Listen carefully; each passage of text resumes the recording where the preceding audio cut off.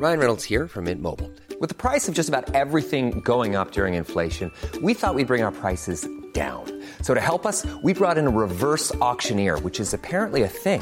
Mint Mobile Unlimited Premium Wireless. How to get 30, 30, bit to get 30, bit to get 20, 20, 20, bit to get 20, 20, bit to get 15, 15, 15, 15, just $15 a month? Sold! Give it a try at mintmobile.com/switch. $45 up front for 3 months plus taxes and fees. Promo rate for new customers for limited time. Unlimited more than 40 gigabytes per month. Slows full terms at mintmobile.com. The Premier League All Access podcast is proud to be brought to you by Ladbrokes. Stay ahead of all the big games in the best league in the world, the Premier League. With the latest odds, form guides, expert opinions and more, the fans are the players at Ladbrokes. Are you in? Let's go. Play at ladbrokes.com, 18 plus, begambleaware.org. T's and C's apply. Hello and welcome to the Game Day podcast from TalkSport with me, Sam Matterface, the assistant editor of The Mirror, Darren Lewis. Hello. Hi. And TalkSport's football correspondent and transfer guru, it's Alex Crook. You right? Hello. All 10 games will be looked at over the course of the next little while. A busy week to look forward to as well. As Kane chops down the tricky trees, Leicester fail again despite Barnes flying Con Air. Bruno knocks out Saints and Erling Haaland sculpts a comeback worthy of Norse mythology. From TalkSport, it's the Game Day podcast. Hello, gentlemen. Everyone okay? Everyone having a good weekend, a busy weekend? Where were you at the weekend, Crookie?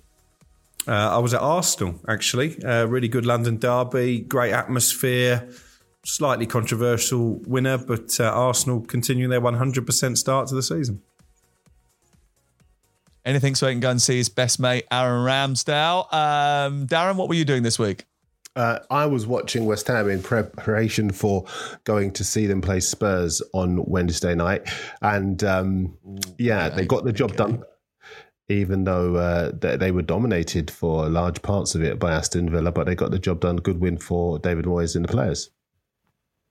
Okay, so this is a really weird week in the fact that we've just had 10 great games. We've got 10 more to come. Crystal Palace, Brentford, 7:30 on Tuesday night. Fulham at the same time. Chelsea goes to Southampton, 7:45 on Tuesday, and Leeds take on Everton at 8 o'clock. Wednesday night, five more games for you. Arsenal against Aston Villa, Bournemouth against Wolverhampton Wanderers, Manchester City are at home to Nottingham Forest, West Ham play Tottenham, as Darren just mentioned, and Liverpool take on Newcastle. Now on Thursday night, it's Leicester City against Manchester United. So we'll try and combine looking forward to a bit of that, plus looking back at what we've already seen. So we might as well get started. The electricity at Old Trafford was generated from the crowd and it powered a famous victory thereafter. But are they about to revert to the old system or forge ahead with a well-oiled counter-attacking machine? Fernandez on the volley, edge of the box, rifles it home, and Manchester United score the opener. Absolutely wonderful stuff. Liverpool 9, Bournemouth 0, and that means they have equalled the level with Manchester United's record, which United got against Ipswich in March 1995. Haaland in the penalty area for his hat-trick, and it's a first Premier League hat-trick for Erling Haaland. Testing times for Brendan Rodgers and his side. It's finished at Stamford Bridge. Chelsea 2, Leicester 1. Surely Arsenal have stolen the win right at the end of the game, and wouldn't you just know it, Gabriel from villain to surely match-winning hero. And it fell to San Maximin, that man, the man in form, sublime striker, sublime leveller, and it is Wolves 1, Newcastle 1. Aston Villa 0, West Ham United 1. The players are literally being booed down the tunnel. It's not a happy place, Villa Park. A brace for Harry Kane, who also missed a penalty, and he moves level with Andy Cole on 187 Premier League goals. This is the back page of the MEN on Sunday. Haaland's hat-trick seals City comeback. Bruno scores the winner for resurgent Reds. The headline's a little bit more creative than that, but you get the picture. Manchester is happy after the weekend, and happy because, they saw a thrilling game at the Etihad Stadium, despite Crystal Palace taking a 2-goal lead. This is a problem, isn't it now, Darren? Manchester City can even give you a 2-goal lead and still win.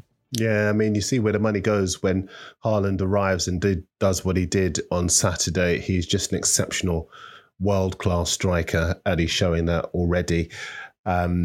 they just have the firepower to blow you away. They scored nearly 100 goals last season. You bring this guy in with his goal record and he is going to shred you. I think he doesn't have that many touches on the board. 8 in the first half, 8 in the second half, scored with a 3 in the second half. But that's all he needs because he gets into such good positions. He's got such a good understanding already with his teammates. And I can see this guy, honestly, I was joking, I did Sky Sports at the weekend, and I was joking about the fact that for reasons best known to myself, I took him out of my team. And I can't believe I did that because... You idiot. Well, that's what my kids said to me, to be fair. But I think as far as, on a serious note, we could be seeing one of the great talents in world football already at his young age in the Premier League. And that is wonderful for this country, wonderful for the competition. Yeah, something that I said when they signed him. The fact is he's got a player in the peak of his powers coming to play in the Premier League, and that's a major feather in the cap for the league itself, but also for Manchester City. But there was something a little bit more nuanced to the way this game turned on its head, wasn't there, Crook? The fact that at half-time or shortly afterwards, Pep Guardiola changed the system, went to 3 at the back, played Phil Foden as one wing-back, Bernardo Silva as another wing-back, and ultimately put Alvarez up alongside Haaland, and it looks like maybe he likes playing with another striker. Yeah, it'll be interesting to see if they adopt that approach moving forward. I think we spoke in the preview podcast, and I did say that Manchester City at the moment do look defensively vulnerable. They've conceded quite a few goals by their standards already this season. So when they come up against a higher calibre of opposition, that could be an issue. But all the time they've got Haaland. It's almost that Newcastle policy from the mid-1990s. They can just outscore the opposition. I think it was his hat-trick goal when he just sort of out-muscled and brushed aside 2 Crystal Palace defenders, then still had the composure to pick out the bottom corner. That was just a classic Haaland goal. He might get 35 goals in the Premier League this season. Well, it certainly could be on to break the record at the rate he's going at the moment. 32 is the record, isn't it? Mo Salah for a 38-game season. But are you worried, or should Pep be concerned about the possibility of, just be concerned about the fact that they're conceding so many goals? No, I don't think so, because they're shooting their way out of trouble. Well, I don't think... listen, you can look at it 2 ways. Obviously, the best defence tends to win the Premier League because that's what any trophy-winning side is able to do. But I think this is a very unique City side because of the talent that they have. I also think that I would prefer, if I were a City fan, to look at the glass half full. Generally, if you look at the last 5 years, in the first few games of the season, City have always dropped points. Look back over this, it might be the first game, the second game, Leicester Spurs last season in the very first game. I think they've dropped points within the first 3 or 4 games over the past 5 seasons. They've taken 10 points from 12. They're undefeated so far this season. There are areas clearly, as you say, to fix, like that defence, and they'll find a formula. But on the way to doing so, they are still managing to win games, smash teams, and take points.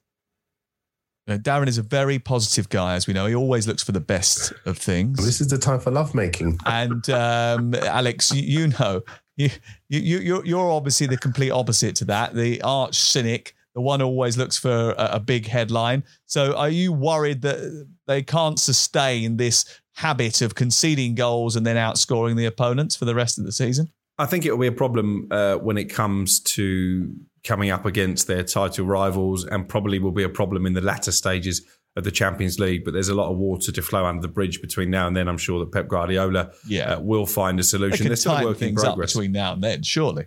Sorry, can I just say on the back of what you just said, Crook, that if you look at the title rivals, as you say, tell me which one of them are secure at the back. Liverpool don't look particularly secure. I know they beat Bournemouth 9-0 at the weekend, but as far as Bournemouth are concerned, okay, we all know already they're not good enough for the Premier League. But if you look at the other sides that they've played, they've looked vulnerable against Palace. They've looked vulnerable against Fulham. There's still 1 or 2 tweaks they need to perform. They clearly need more protection in front of the back 4. Arsenal, yes, they won at the weekend, but they had to fight for the points. Chelsea don't look secure as yet. Hold on, Darren. You said title contenders. What are you doing? Straying beyond the territory. Well, fair enough. Tottenham look fairly solid. You're moving into a completely different episode. Top 6, I think, is what Crook meant. But the point remains, that yes, City are not quite there yet, but nor are any of the other teams in the Premier League. City will only get better. It's for those teams to step up a level to match them for consistency.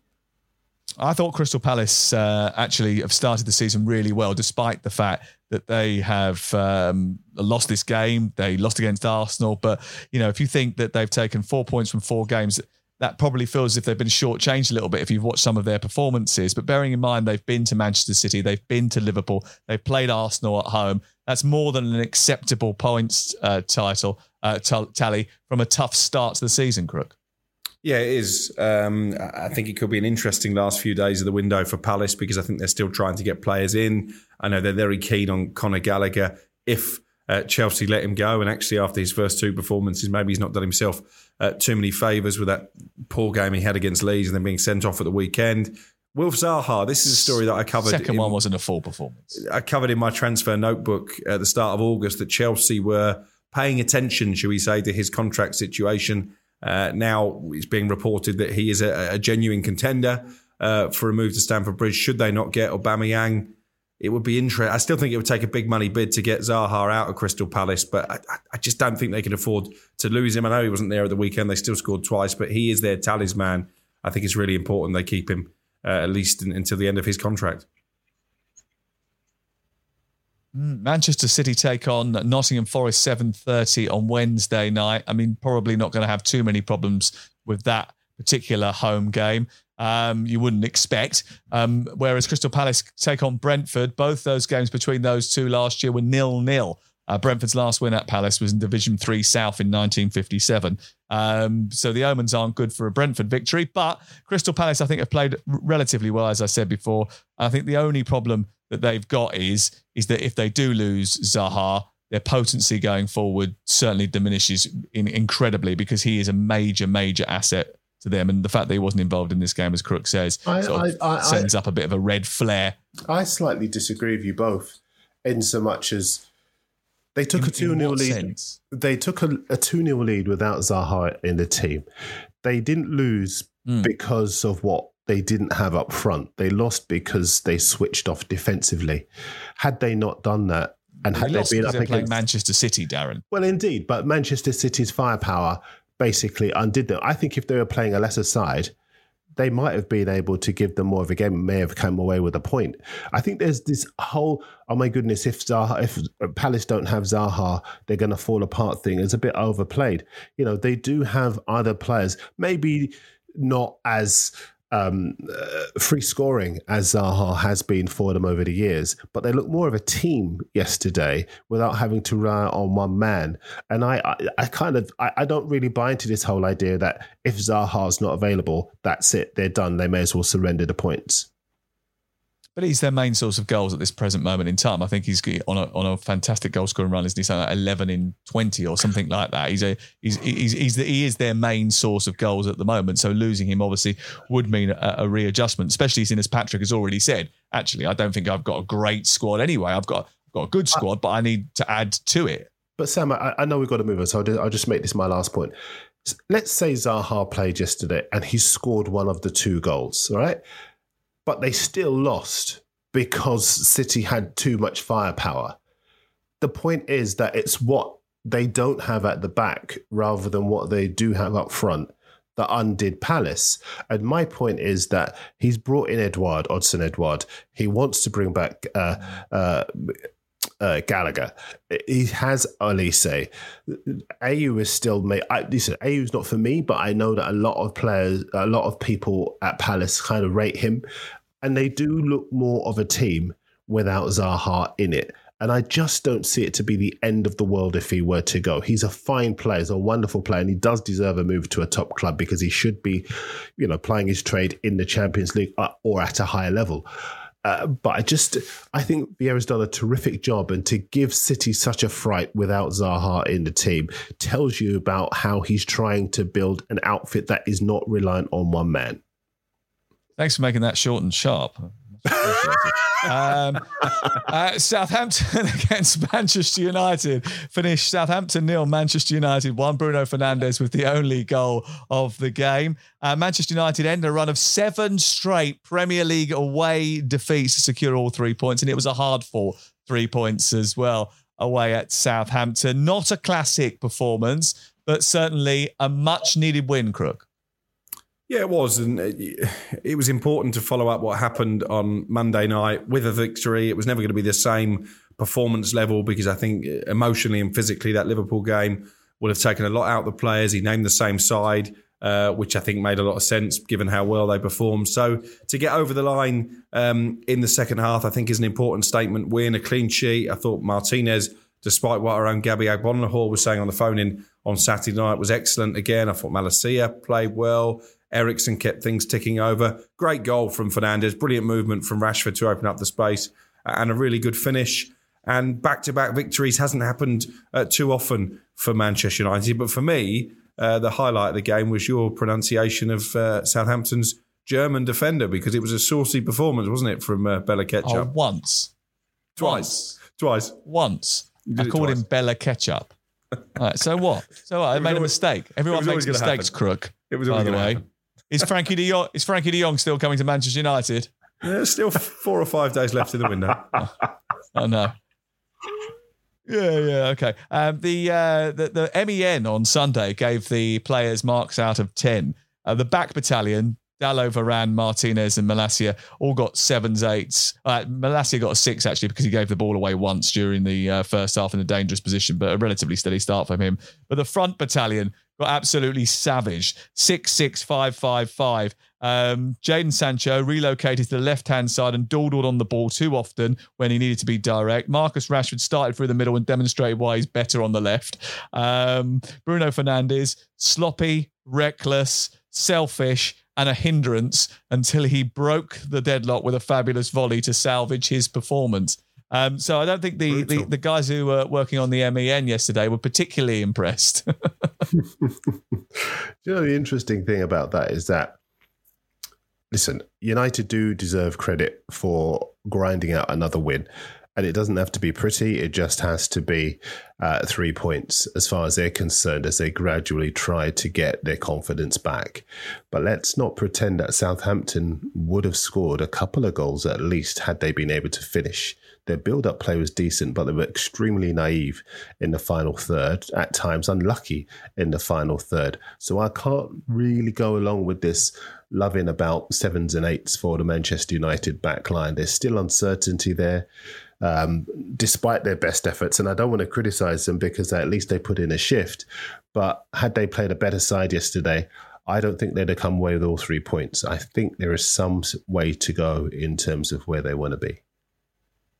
I'll be honest with you, I was at the game and I was disappointed with the quality of the match. I thought both sides really lacked quality on the ball. Both sets of players, the tactics were very basic. Manchester United was try and hit the ball long in the first half. At times they were just smashing it over the halfway line and hoping that it bounced to someone who's got a bit of pace so they could run in behind the Southampton defence. And Southampton's tactic is pretty rudimentary as well. It's get those wing backs high and outside and try and get the ball wide. And then when they get advanced up inside opposition territory, nudge it back to James Ward-Prowse for a bit of quality delivery. The problem is that you can put as many quality deliveries in the box as you want, but they haven't really got the finishers to convert them. And look, they did have a couple of big chances. Shea Adams had a couple of good chances. I mean, David De Gea's made a really good save from Joe Aribo.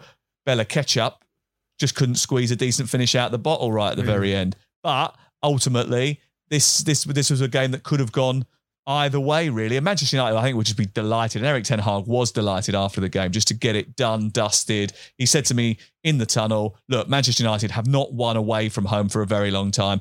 It was just about putting the result on the board. And actually, we asked him, I was saying, how big a job is this? And he just went, it's massive. It's a massive job. We're only at the very beginning of what is going to be a very long process. And the fact that he's quite clear in communicating that probably should fill Manchester United fans with a little bit of comfort, I think, is what has been a very sticky start to the season. Maybe it'll just smooth out. It'd be interesting to see what happens this week. They've got Leicester on Thursday night, Arsenal on Sunday. Then we might get a greater measure as to where they are.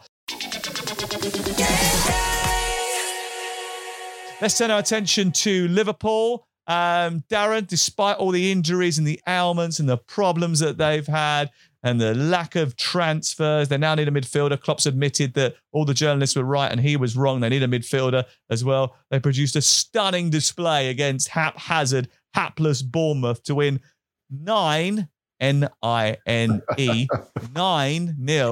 at home against the Cherries. The Cherries absolutely crushed. And Crook, Scott Parker crushed to the point where he might be thinking about chucking the towel in. Is that a possibility? I don't know. I would think not. It's very rare for a manager to walk away from a lucrative contract, but I do think we're seeing a divide now between Scott Parker and the Bournemouth board. It reared its head during pre-season when he bemoaned the lack of transfer activity, even though the club at that stage were working pretty hard to bring in a couple of targets. They did that with Senesi, the defender from Argentina, and Neto, the goalkeeper. They're still, I believe, working on more new signings, and clearly Bournemouth need them. But his body language, his demeanour in the press conference did lead to journalists who were present texting me on Saturday night and saying, we think he might walk away.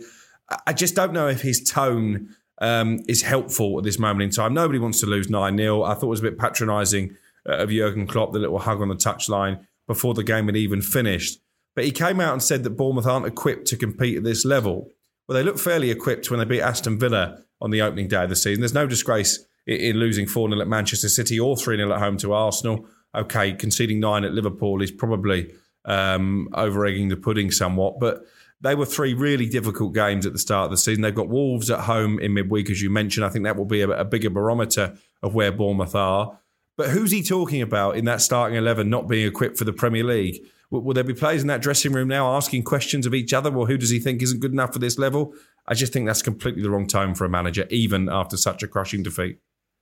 Well, Darren, he's got a point, though, hasn't he? Because 21 shots from the opening 4 games of the season is the lowest total by any team in the last decade from the opening 4 games. They're obviously not equipped for the Premier League, but whose fault is it?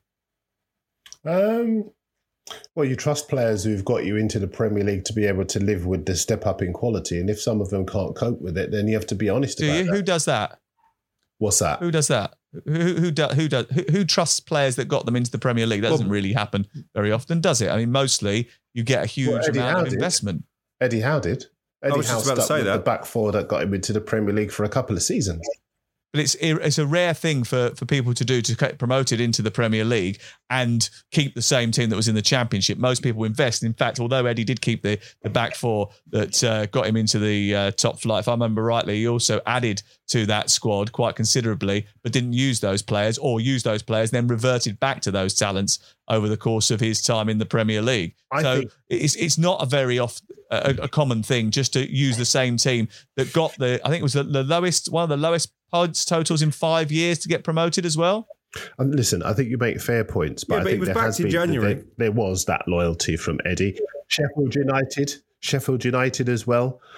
Chris Wilder kept faith with a lot of players that had got them into the Premier League. Norwich, to their peril, Daniel Farke stuck by a lot of the players that got them up. You go back, they all went down, Darren. Well, they may well have done, but you asked the question, who does?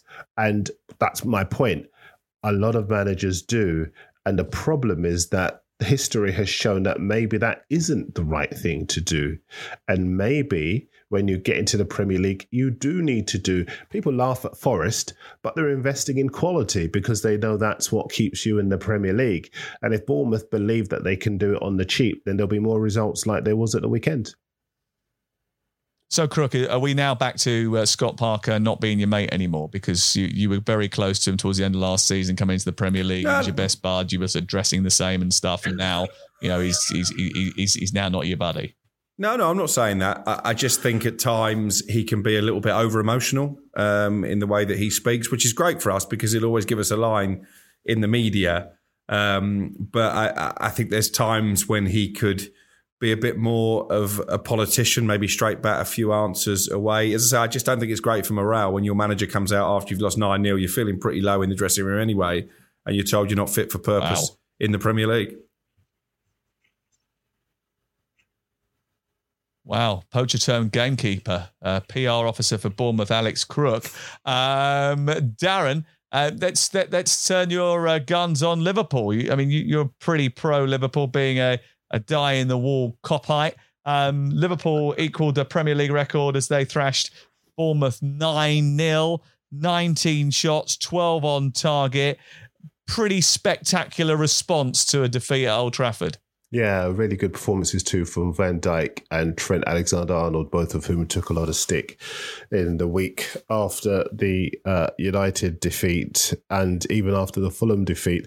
And the fact was that the entire team had underperformed, had started very slowly. And the way of football is that people get way too carried away far too quickly when you consider the consistency that Liverpool have shown over the past 3 years or so. He's talking about you, Crook, by the way. I'm really not Crook, honestly. He's just trying to pitch us. He's definitely talking about you. But I think as far as Liverpool are concerned, I'm not buying into it. What we saw at the weekend didn't surprise me. It didn't surprise me. You're not buying into Liverpool?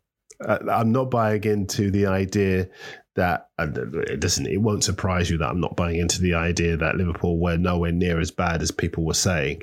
They simply had a lot of injuries, and it is the case, even despite this win, that they need another midfielder. I think Thiago's injury record, he's injured now. He's always been injured, sadly, and it might well be the case that yes, you get some player when he's fit.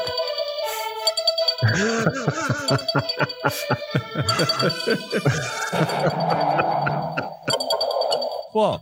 Sorry. Oh, sorry. I got distracted by the noise. For a second, I thought somebody had left their TV on.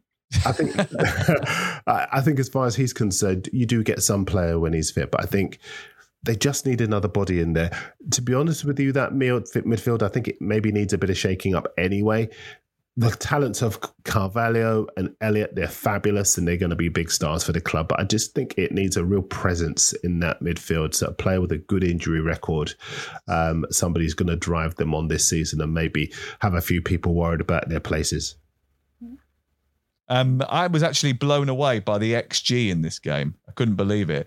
It was 3.92 to 0.41 or something like that. But 3.92 was the XG, and they scored 9 goals. And then when you watch the shots that they did score from, you understand why. Because this wasn't just 9 really well-constructed goals that came as tap-ins. There were some absolute thunderbolts during the course of this encounter.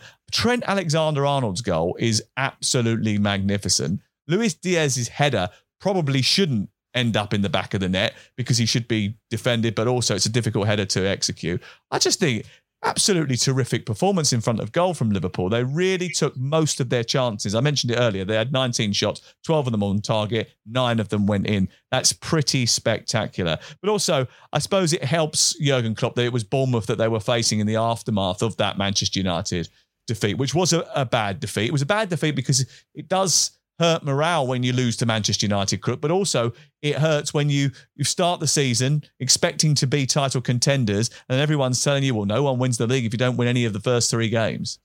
Well, you certainly told them that. But Bournemouth were on a hiding to nothing, weren't they, really, coming up against a wounded Liverpool. But you mentioned the quality of the goals. The player I felt sorry for most was Mark Travers, because normally when a goalkeeper gets beaten 9 times in a game, you can probably point the finger for at least a couple.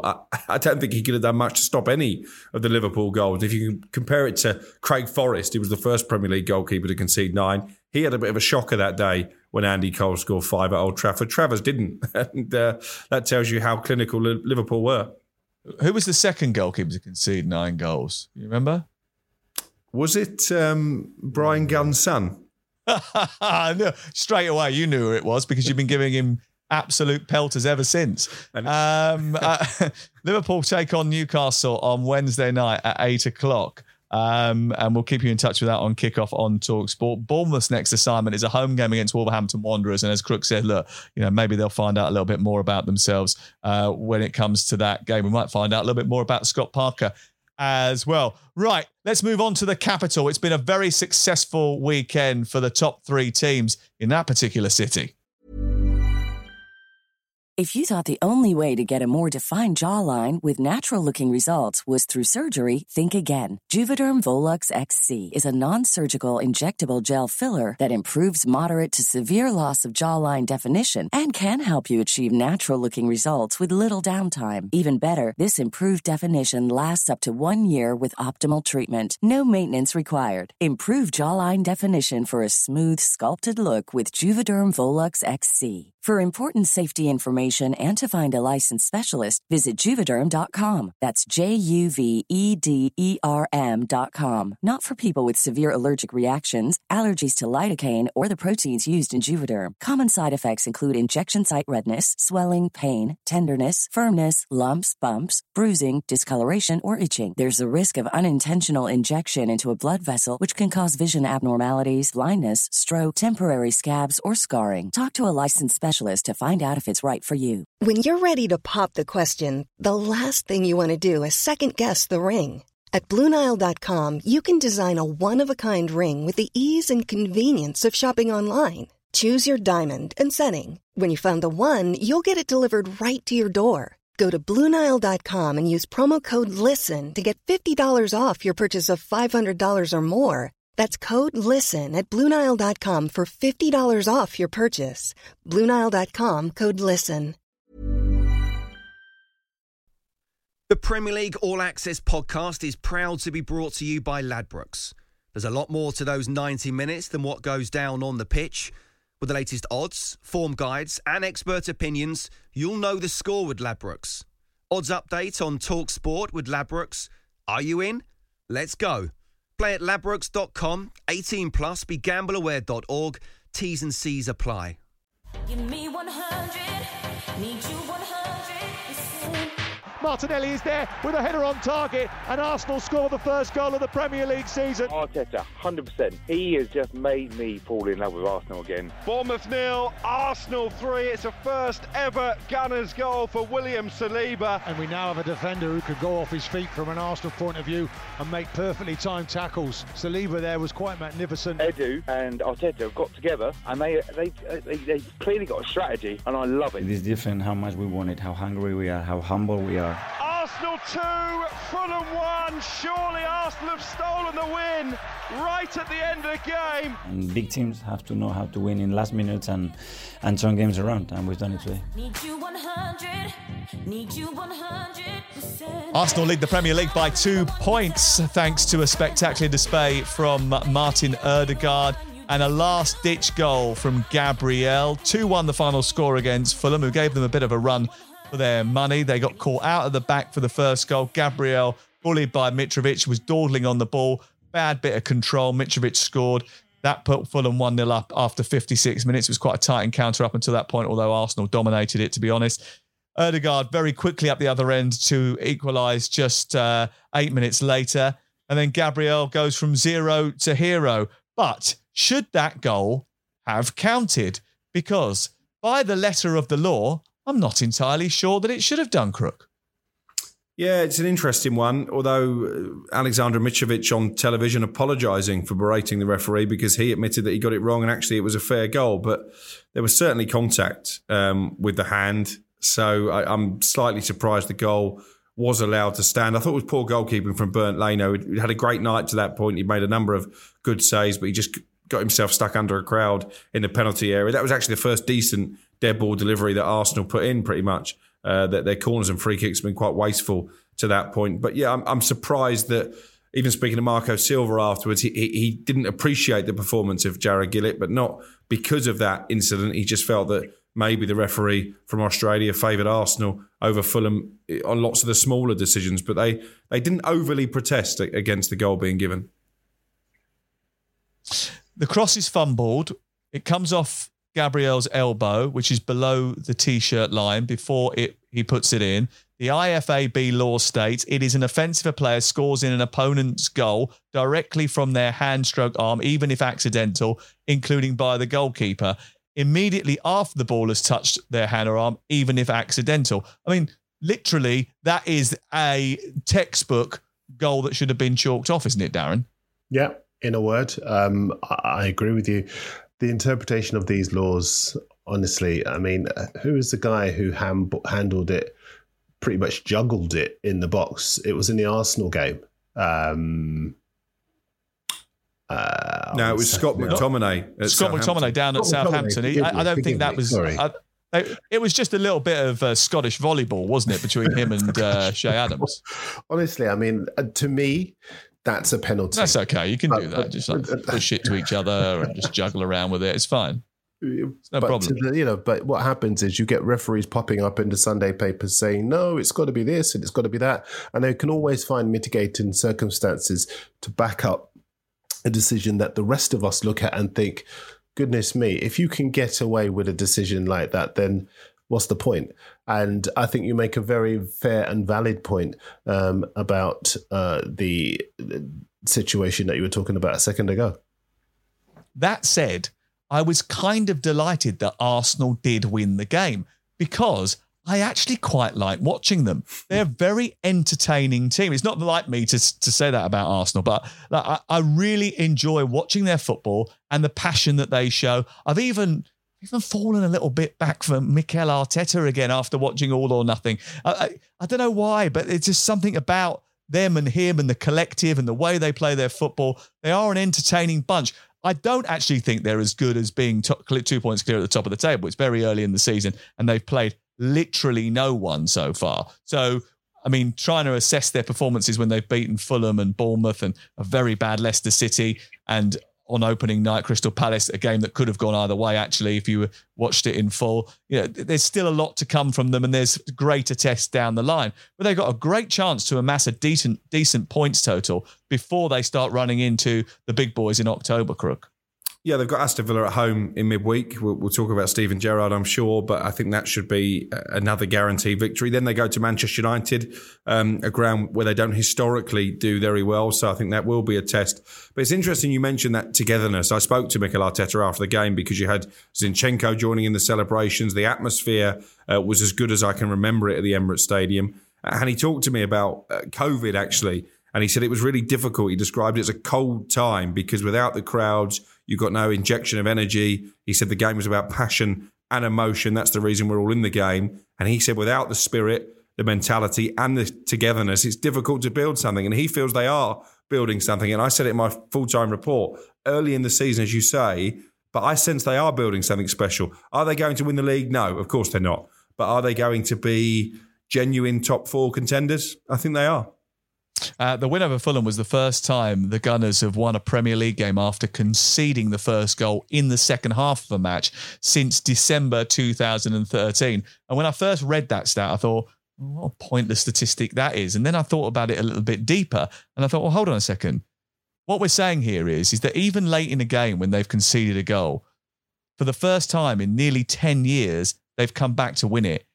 That shows that there is a different spirit, a different resoluteness, a resilience about this group that they didn't have before. And if you are going to be a top 6, top 4 contender, Darren, you have to have that. Well, this is why they were celebrating so wildly at the weekend. And, you know, I personally don't buy into this idea that they've beaten nothing because Fulham took a point off Liverpool. So, you know, they're hardly nothing. And I think but Darren, Liverpool had injuries, Darren. Well, they did have injuries, but the fact is that you would normally expect a team with Liverpool's capabilities to be able to see off a Fulham, particularly at Anfield, and they were not able to do it. And the context for Arsenal, and this is quite key, was that last season they lost against teams just like this. They lost against Brentford at home, away from home. They lost against Palace. Palace away. They lost. They drew at home to Palace. They drew against Brighton. They lost against Brighton, and they lost against Southampton. So I don't buy this idea. But that you're picking holes in my argument. I mean, ultimately, I'm saying they haven't beaten Manchester City, Liverpool, Tottenham, Chelsea. Yeah, but they're not the results. They're not necessarily the results that are going to help them to get to where they want to go. The fact was their whole top 4 challenge was undermined precisely because they couldn't beat teams like Fulham last season.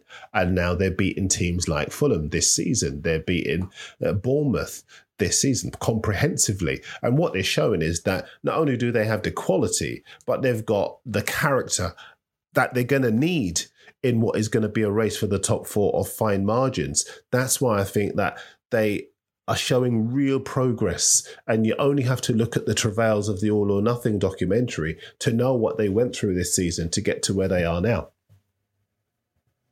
Harry Kane scored twice and had a penalty saved as well as Tottenham won 2-0 away at Nottingham Forest. I wasn't convinced this was going to be a game full of goals because really Nottingham Forest don't concede that many, and Spurs have sort of turned into a team that sort of grind things out.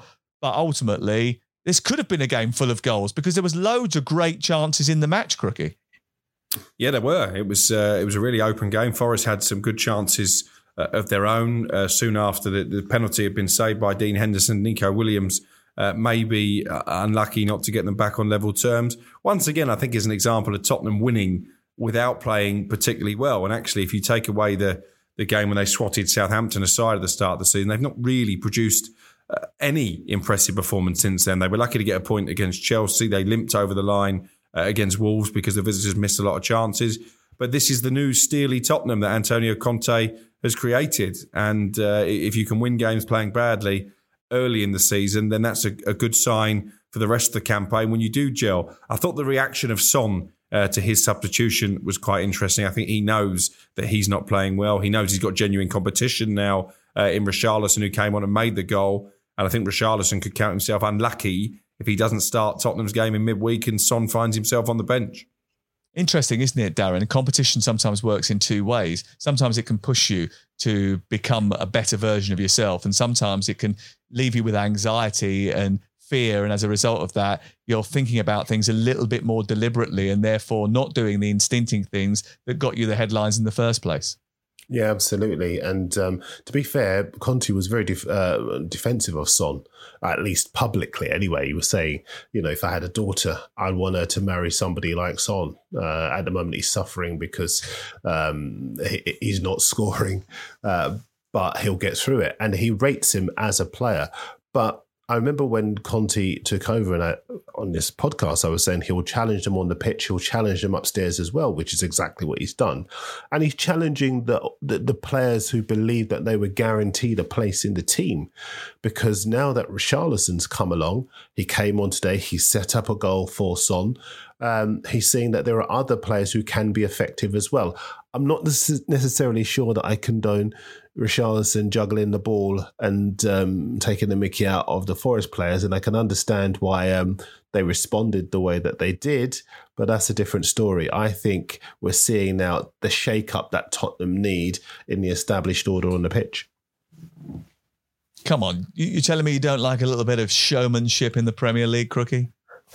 I loved it when Nani did it against Arsenal. Do you remember that, when he was juggling the ball almost on his shoulder blades? And that's was that 25 years ago, wasn't it? that was when United were good. Yeah, listen, I get Darren's point. I'm not sure even Antonio Conte would have been too pleased about that. But that's for Richarlison. He's a maverick, so sometimes you have to compensate for that. The last time that Spurs went to the City ground was 1999. It was a good year for Crookie. Great year for Martin McCutcheon, who was number one at the time with Perfect Moment. Good song, actually. I like that. I knew you were going to say that. It really wasn't a good song. It was a very good song. My word. It's not. It really isn't. Do you want me to sing it? And I don't think anybody watching this. No, I really don't. And nor does anybody watching or listening to the pod. Oh, dear. Right, okay. We've just lost about 50. That wasn't me, by the way. Chelsea 2, Leicester City 1. Chelsea lost a player in the first half, but it didn't really affect them, which is ridiculous, really. Again, I looked at the XG and Leicester won the XG. I looked at the number of shots on goal and Leicester won that. I looked at the number of shots on target and Leicester won that. Leicester should have had a goal. Harvey Barnes, I thought, was probably wrongly denied a goal. I know that Mendy was probably a little bit, but it was soft. I thought the foul was soft. They hit the bar, they hit the post. They looked lively. Jamie Vardy missed a number of chances. Chelsea were very lucky to come away with 3 points. Thomas Tuchel sitting in the stand because he was banned, biting his fingernails, hiding his head in the snood because he was worried about what could happen in the last 5 minutes of the game. But actually, to be fair to them, that's good character to come back from a deficit like they suffered away at Leeds United and then play most of the game with 10 men. It's an impressive performance to eke out a 2-1 win, Darren. Very impressive performance. And look, it's going to be a long season. I don't want to get too carried away, but you have to say that the manner of it in the circumstances, they deserve a lot of credit. It could be easy to be churlish about the weaknesses in the performance, but I'd like to maybe point to the character that they've shown and the commitment to getting the 3 points. Super Raheem Sterling scoring his first 2 Chelsea goals. And boy, did he enjoy it. I mean, it took a little deflection, the first one. The second one was a simple tap-in, but he has to be in the right place at the right time to finish that off. And Reece James with a terrific ball across the face of goal. You have to say that he seemed to sort of really embrace his role at Chelsea because everybody knows he is the main man, isn't he? Yeah. And actually the first goal he scored, it did take a deflection, but it was almost identical position to the one that he missed, curled just wide against Leeds the previous week. So I think we're going to see a lot of that from Raheem Sterling coming in from the left-hand side and trying to get his shot away. I think he is embracing being the main man, as you say, much like Gabriel Jesus is at Arsenal. I was pleased for Reece James as well, mainly because he was the one player who did something in my fantasy team this week, apart from Haaland. But I guess from a Leicester perspective, when your luck's out, you've read the stats. If they took part in a raffle and were the only entrant, they probably would find a way not to win the top prize because it's just not happening for them at the moment, is it? And I do feel a bit of sympathy for Brendan Rodgers. I hope that he's going to be given some of the Wesley Fofana money to reinvest. I'm not convinced he's going to get much of it, though. That is a worry, isn't it? What next for Leicester, do you think, Darren? I mean, Tielemans obviously linked with a move away as well. Fofana pretty much already gone now. Without a win in the first 4 Premier League games for the first time in 19 years. It's not a great situation. How much of it can you lay at Brendan's door and how much of it is the responsibility of the people above him? I don't think either. I think it's more the responsibility of the players who are basically trying to force a move away from the club, don't want to commit themselves to the club. So I think it's going to go one of 2 ways. I think either they have players lined up, they will get the Fofana deal done, they'll get a decision one way or another over Tielemans before Thursday, they will ship them out and they will bring in the players to replace them and have a good season. Or if they sell those players and don't replace them, they will have a terrible season. And I think they might even be fighting against relegation. Now, that's quite a big thing to say. Wow. Because obviously there are very good players there and they have a good manager. But the defensive record, if you go back the last, 26, 27 games, they've conceded probably in all but 1 or 2. And they are just a side bereft of confidence at the moment. And sometimes a big club does get sucked into the relegation mire. So I don't think there could be any room whatsoever for complacency. And, even if somebody were to hear me say this and say, oh my goodness, that's a big shout. Really? Is it? Is it? Yeah, I think it's an absolutely massive shout. And the reason I think it's a massive shout is because I think they've got enough goals. And if you've got goals, generally, that is a route to success over the course of the season. That's a myth. You cannot stay in the Premier League if you can't defend. You can't. If you look at the records of the clubs that have gone down, they have almost all had abysmal defensive records. Yeah, listen, they had a bad defensive record, Man United, but the 3 teams that went down had a considerably worse defensive record, and that's the point about Leicester. They are slipping up against they're losing against the big teams. They're slipping up against the small ones. And I just don't think they've got any room to be complacent just because they're a big club with good players. Because we've seen big clubs with. I don't think they're complacent. I don't think they'll be complacent. I just think it's a big shout to suggest that a team that is managed by Brendan Rodgers has Jamie Vardy as their central striker, as James Maddison in their ranks, has got someone like Johnny Evans as one of their central defenders, and their fullbacks, James Justin, Castagna. I think they've got enough quality in that group that eventually they will turn. It's a bad start to the season. It hasn't worked out particularly well, but I do, I'm being honest, I don't think they'll be involved in a relegation battle. Crook, do you think they'll be involved in a relegation battle? I think the big issue they've got is apart from Bournemouth, I think it could be a very competitive league, and you're going to see teams that you wouldn't normally expect to be down there, and maybe teams like Fulham and Brentford, who at the start of the summer you might have thought, well, they'll be in trouble. They might find themselves a lot higher up the table than you think, and if that is the case, some of the established order could be sucked in. I'd include Everton in that. I know, again, you disagree with me on that, Sam, but I think they're facing a difficult season. Leicester have lost Kasper Schmeichel, huge character. Can't rely on Johnny Evans to stay fit. Not sure that Jamie Vardy is going to be as productive in front of goal. He's in the veteran stage of his career now. Where is Tielemans' head at if he stays? Where is Maddison's head at, having courted interest this summer? I'm inclined to agree with Darren more than I agree with you on this one. I think it's going to be a tough season for Leicester. I don't think Everton will be pulling up any trees, but I just don't think they'll go down either. I think they'll find a way through. But it is going to be a competitive season because a lot of teams have managed to. Not what Crook said. Crook did not say they would go down. But he didn't say that they would go down. He, like me, said that they'll be in the relegation. You're not listening to the conversation. Picture. But you're saying I don't think they'll go down. You're not listening to the conversation. You're not. You're not listening to the conversation. He said, I know you disagree with me, Sam. And I'm saying, no, I don't disagree with you. I'm saying that I think they might have a bad season, but I just don't think they'll go down. That's what he said, and I am answering that point. You're not listening to what we're saying. I'm suggesting that I think they'll be okay. They'll be okay. I think they'll be going to be a bad season. I don't think they're going to get into the European places. I think they'll be in a situation where they end up fighting maybe relegation, but end up not going down. The difference is, as you said, you think that Leicester will fight relegation. I think by the time we get to Christmas, they'll probably be mid-table.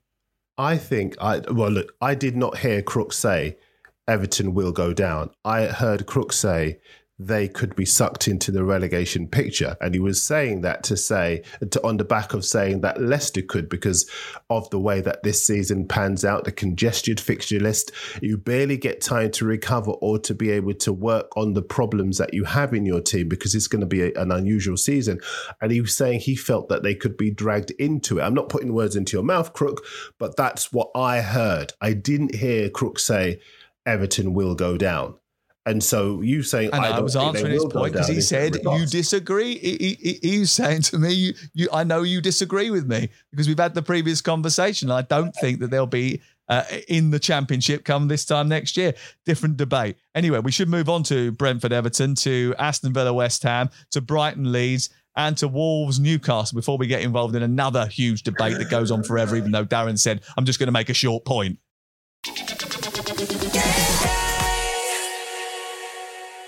Well, I might have started with Everton, actually, but I think probably more pressing is the need of Aston Villa to sort out their issues, because Villa were booed off after their defeat at home to West Ham, who came into the game without any points or any goals. They got their first goal of the season through Pablo Fornals, and that was enough to win them the match. Crook, you were commentating on this for TalkSport International, and I was lucky enough to spend a bit of time with David Connolly straight after the game. I know he was co-commentating for you.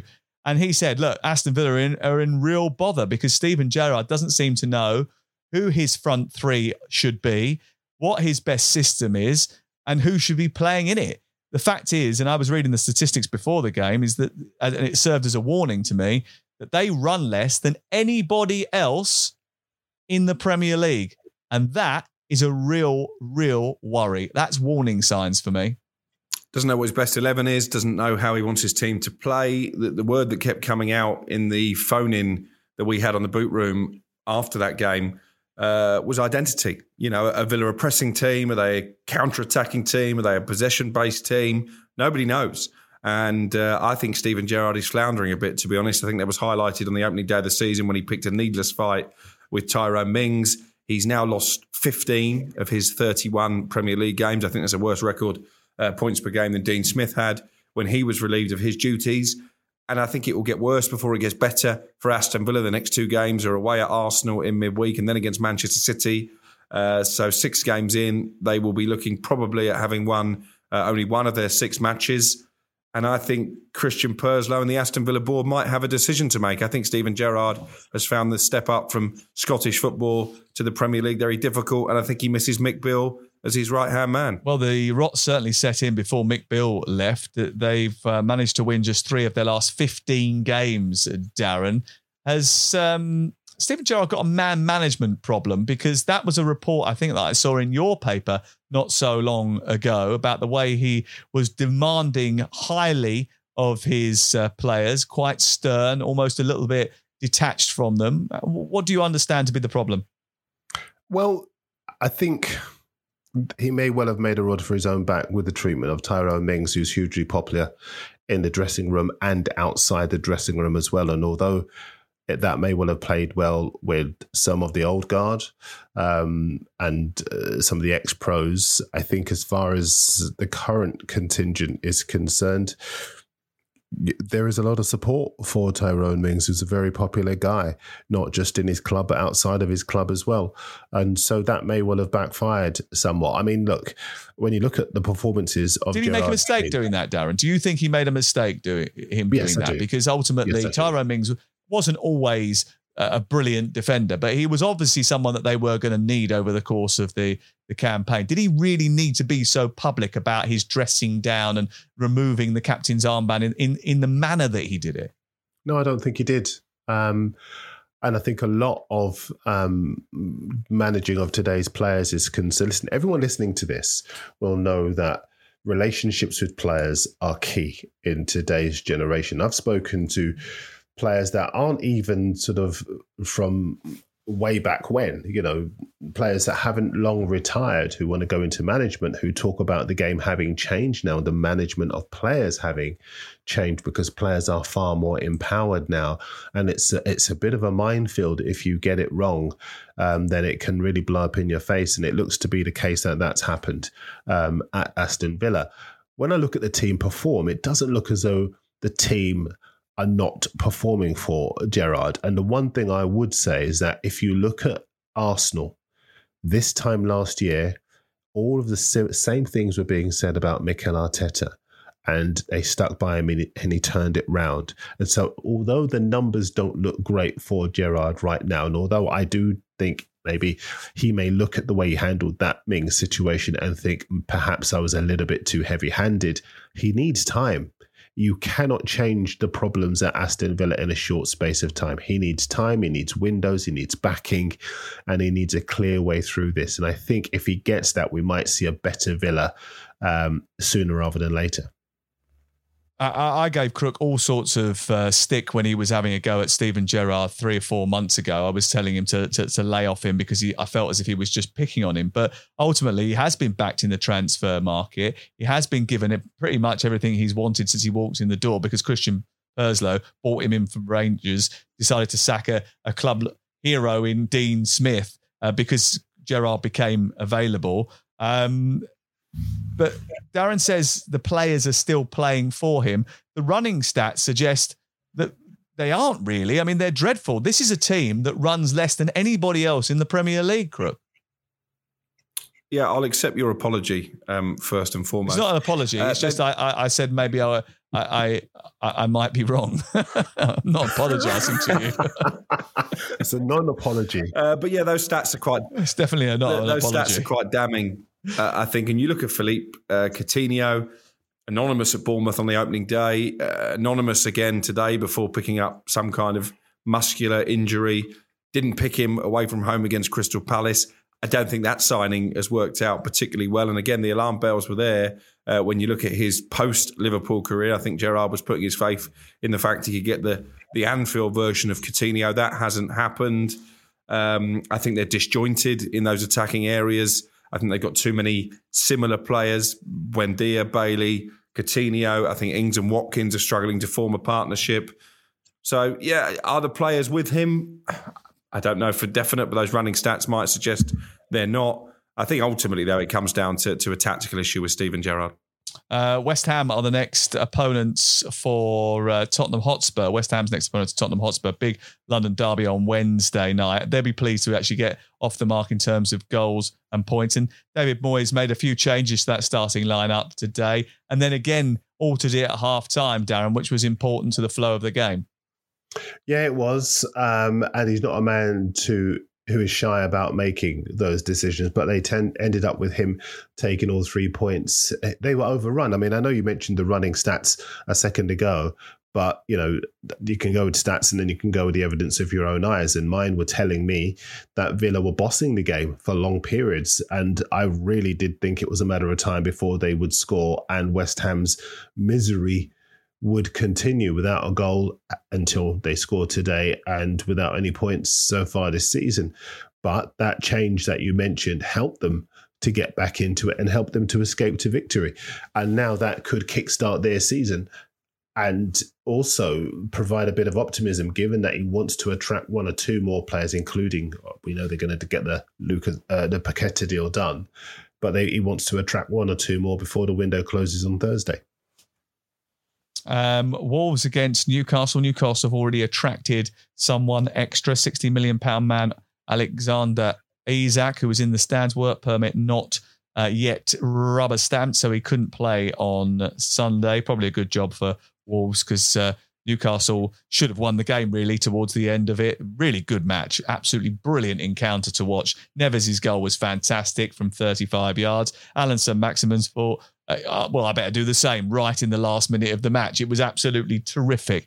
Brilliant drama. And then Elliot Anderson hits the crossbar right at the very end. So there's every chance that Newcastle could have stolen all 3 points from that game. And I don't think, actually, on the balance of play, you could have complained too much about that. It was just a really good encounter. Newcastle's next game is against Liverpool. It'll be a big test for them. But one I think they'll relish going to Anfield, especially in the current form that they're in, Crook. Yes and no. I think although you say they should have won the game, I think before the match they might have taken a point. No Bruno Guimaraes, no Callum Wilson, no Isak, as you said. Hopefully his work permit issue from their point of view will be resolved for midweek. So I don't think Liverpool are going to be facing the strongest possible Newcastle. And I think when you look at those absentees for a team with as much money as their owners have, I still think the squad is a little bit light. To talk about them as serious European contenders. So I think if Liverpool can turn up and produce a performance similar to what they did against Bournemouth, I think they'll probably win this game. Do you think they're going to be relegated? Is that what you're saying?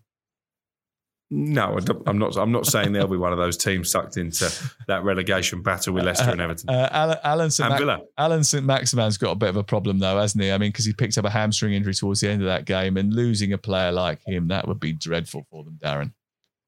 I think losing his place in the team for Saint-Maximin might be dreadful, because I think if Isak comes in and Wilson, I don't know if they're going to start with a 2 or not, but if they can get a configuration that allows him to go on a run without Saint-Maximin in the team, and bear in mind Saint-Maximin has quite the injury record. Is that unfair?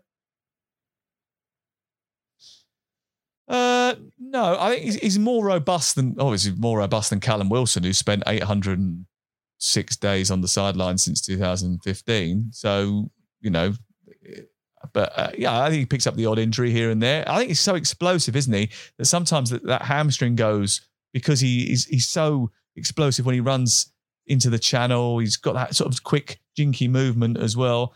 So, yeah, he's picked up a few injuries here and there, but, I mean, he's a terrific player. And although that was his first goal, I think, after 18 appearances without scoring one. I don't doubt that he's a terrific player, and it was a terrific goal, and I think he would grace any team, probably outside the top 4 or 6. He's a terrific player. I just think that he does pick up the odd injury here and there, and, you know, if they manage to configure a team that can go on a little bit of a run without him in it, then it might leave him having to fight to get his place back in the team now that Isak has arrived, now that Wilson's fit again, and now that the confidence is back in the side. Brighton beat Leeds by 1-0. Brighton fans have literally never been happier than this after setting a club record 9th consecutive top-flight game without defeat. As a result, they're up to 3rd in the division. Graham Potter's done an absolutely terrific job. And one of the odd things that I heard on the phone in today when we were doing it on the Sunday session was that Aston Villa fans were sort of talking a little bit about Graham Potter going from Brighton to Aston Villa. And I was thinking to myself, why is he going to do that?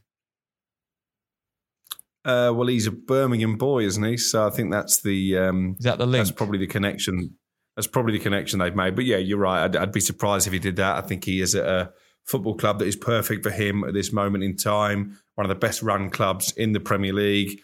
They've lost 2 big players this summer. One was planned for in Basuma. They already had Caicedo in the building to replace him. One wasn't really in Cucurella. That took them by surprise. But they've already managed to bring in Estupiñán, who played really well by all accounts on Saturday, I'm told from people at the game. Yep. And they deserve to win. Another goal for Pascal Gross, who's had an excellent start to the season. Danny Welbeck, brilliant again, leading the line. Yeah. And there was a fleeting moment on Saturday when they went top of the table. So all is very well down on the Sussex coast at this moment. Yes, there was. And I got a little bit excited, Darren, actually, on Saturday, having watched that game, in which I text Crook and said, in fact, to a group of football supporting friends, and said, Danny Welbeck is so blooming good that I think he possibly could sneak into the England squad for the World Cup. I was told to shut up, obviously.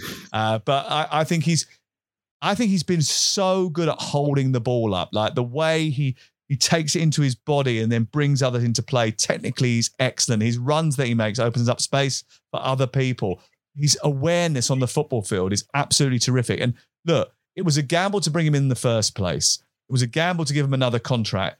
But I know we're in that vein of saying if he can stay fit, he will have a terrific season. But if he can stay fit, he will have a terrific season. Lots of ifs in there.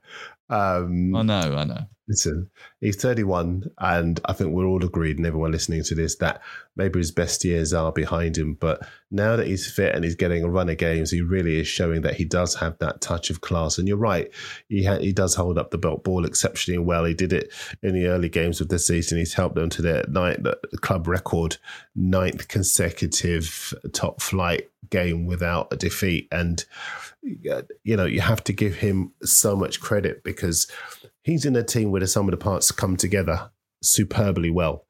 And a lot of people thought that maybe one or two of their early successes were flukes, but they're proving that there's a real consistency about this side. And him as a spearhead is just perfect in terms of being a foil for other players to grab goals. And I mean, it's down to great coaching, isn't it? Let's be completely honest about it. Jesse Marsch actually didn't cover himself in glory when he threw the ball onto the floor in a rage and ended up getting yellow carded. But he's quite a spicy character, Jesse Marsch. I think Leeds are do you know what? I'm not sure about Leeds. I think they're going to work incredibly hard. It's going to be very difficult with that young group to sustain that over the course of the season. But hey, we shall see. Their next game, Leeds United, is on Tuesday night. They take on Everton, which was the best game of the COVID season. 2-1 at Ellen Road to Everton. A rip-roaring match. Always a good tussle when those two meet. That's Ellen Road, 8 o'clock on Tuesday night. Brighton's next opponents are Fulham, away from home. Brighton have kept 4 clean sheets in a row now. The last time that these two met in the Premier League, Fulham and Brighton, it was 0-0 and 0-0. Maybe that might be one to avoid come Tuesday night. Brentford against Everton, our final game to look at. Brentford with a game away at Crystal Palace, and Everton looking forward to a matchup at Ellen Road. Anthony Gordon scoring a really good goal, actually, and showing that his head is still perfectly in the game despite all the interest around him. But Brentford fought back to earn a draw. And let's be clear, they probably were the better team in the game. They hit the woodwork more often than a carpenter, Crook. Yeah, they had so many chances. I think in the end, Everton were probably relieved to return with a point. Doesn't do much to improve their wretched away record. But credit to Anthony Gordon, because we've seen actually Wesley Fofana taking himself out of the Leicester team because his head wasn't right. This is the way that professional footballers should conduct themselves. Anthony Gordon clearly wants to join Chelsea. I think everybody at Everton knows that. But that isn't going to stop him being committed to the cause all the time that he is there. And I think for people like Fofana, he is a role model, really. Thomas Frank said afterwards that it was a mystery as to how they didn't win, and realistically they squandered a lot of chances in the game as well as hitting the woodwork, but they deserved their point. How much business are Everton going to do over the course of the next few days? Because there's quite a lot of moving parts here, isn't there? Because if Gordon does move, they'll look to try and bring in one or two more, or is Maupay about as much as they're going to do? Well, I was told there was significant interest from Everton in Ben Brereton Diaz. I think West Ham might possibly join the conversation for him as well. Obviously, we know they want a few players on loan from Chelsea, particularly if Gordon does depart. So I think Everton could be one of the more active clubs in the final days of the window. Darren, you can concur with that? Yep, I can. I think as far as Gordon is concerned, I think they will sell him. £60 million is far too much for them to turn down. They can't live in the romantic days of yesteryear. They're in financial crisis at the moment. And I think they need more experience in the final third. Otherwise, they too will be fighting a relegation battle in vain, because you do need to score goals as well as keep clean sheets if you're going to stay up. Gordon needs to continue that next phase of his development at a higher profile club, and they need players in. I think it will be a very busy final few days of the window for Everton. Do you really believe that? Because I actually don't think it's a great move for him. I think actually, although it's a great move for Everton, because I think 60 million quid for a guy who scored 5 goals in 75 first team games and he's still a teenager, I think that's a brilliant deal for Everton. I'm not necessarily sure it's a great deal for Anthony Gordon, who's playing week in, week out in the Premier League. And I don't know, to call me a cynic, but having looked at the way Chelsea have used some of the recruits that they've had over the course of the last 10 years, I don't know if we'll see the best of him at Chelsea or see that much of him at Chelsea. Well, I'll just say this. He wants to go. So, whether I think it's a good move for him or not, he wants to go. So he backs himself to get into that team.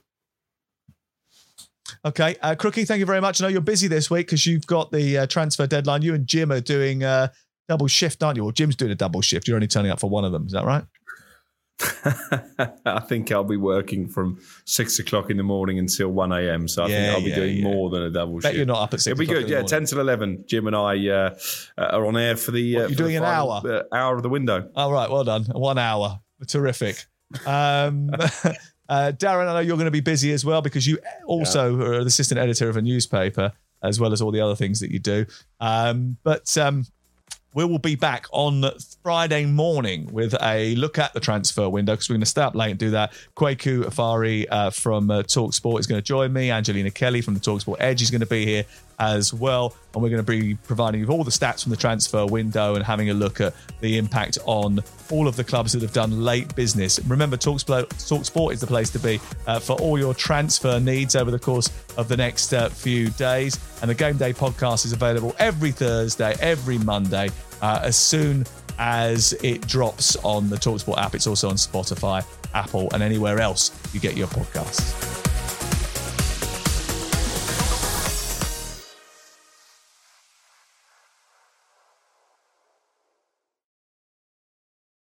The Premier League All Access podcast is proud to be brought to you by Ladbrokes. The latest odds, we set them. Form guides, we've got them. Expert opinions, we share them. The best fans in the world deserve the best. Be match day ready before the whistle blows with Ladbrokes. Odds update on TalkSport with Ladbrokes. Are you in? Let's go. Play at ladbrokes.com. 18 plus. BeGambleAware.org. T's and C's apply. Hi, I'm Daniel, founder of Pretty Litter. Cats and cat owners deserve better than any old-fashioned litter. That's why I teamed up with scientists and veterinarians to create Pretty Litter. Its innovative crystal formula has superior odor control and weighs up to 80% less than clay litter. Pretty Litter even monitors health by changing colors to help detect early signs of potential illness. It's the world's smartest kitty litter. Go to prettylitter.com and use code ACAST for 20% off your first order and a free cat toy. Terms and conditions apply. See site for details.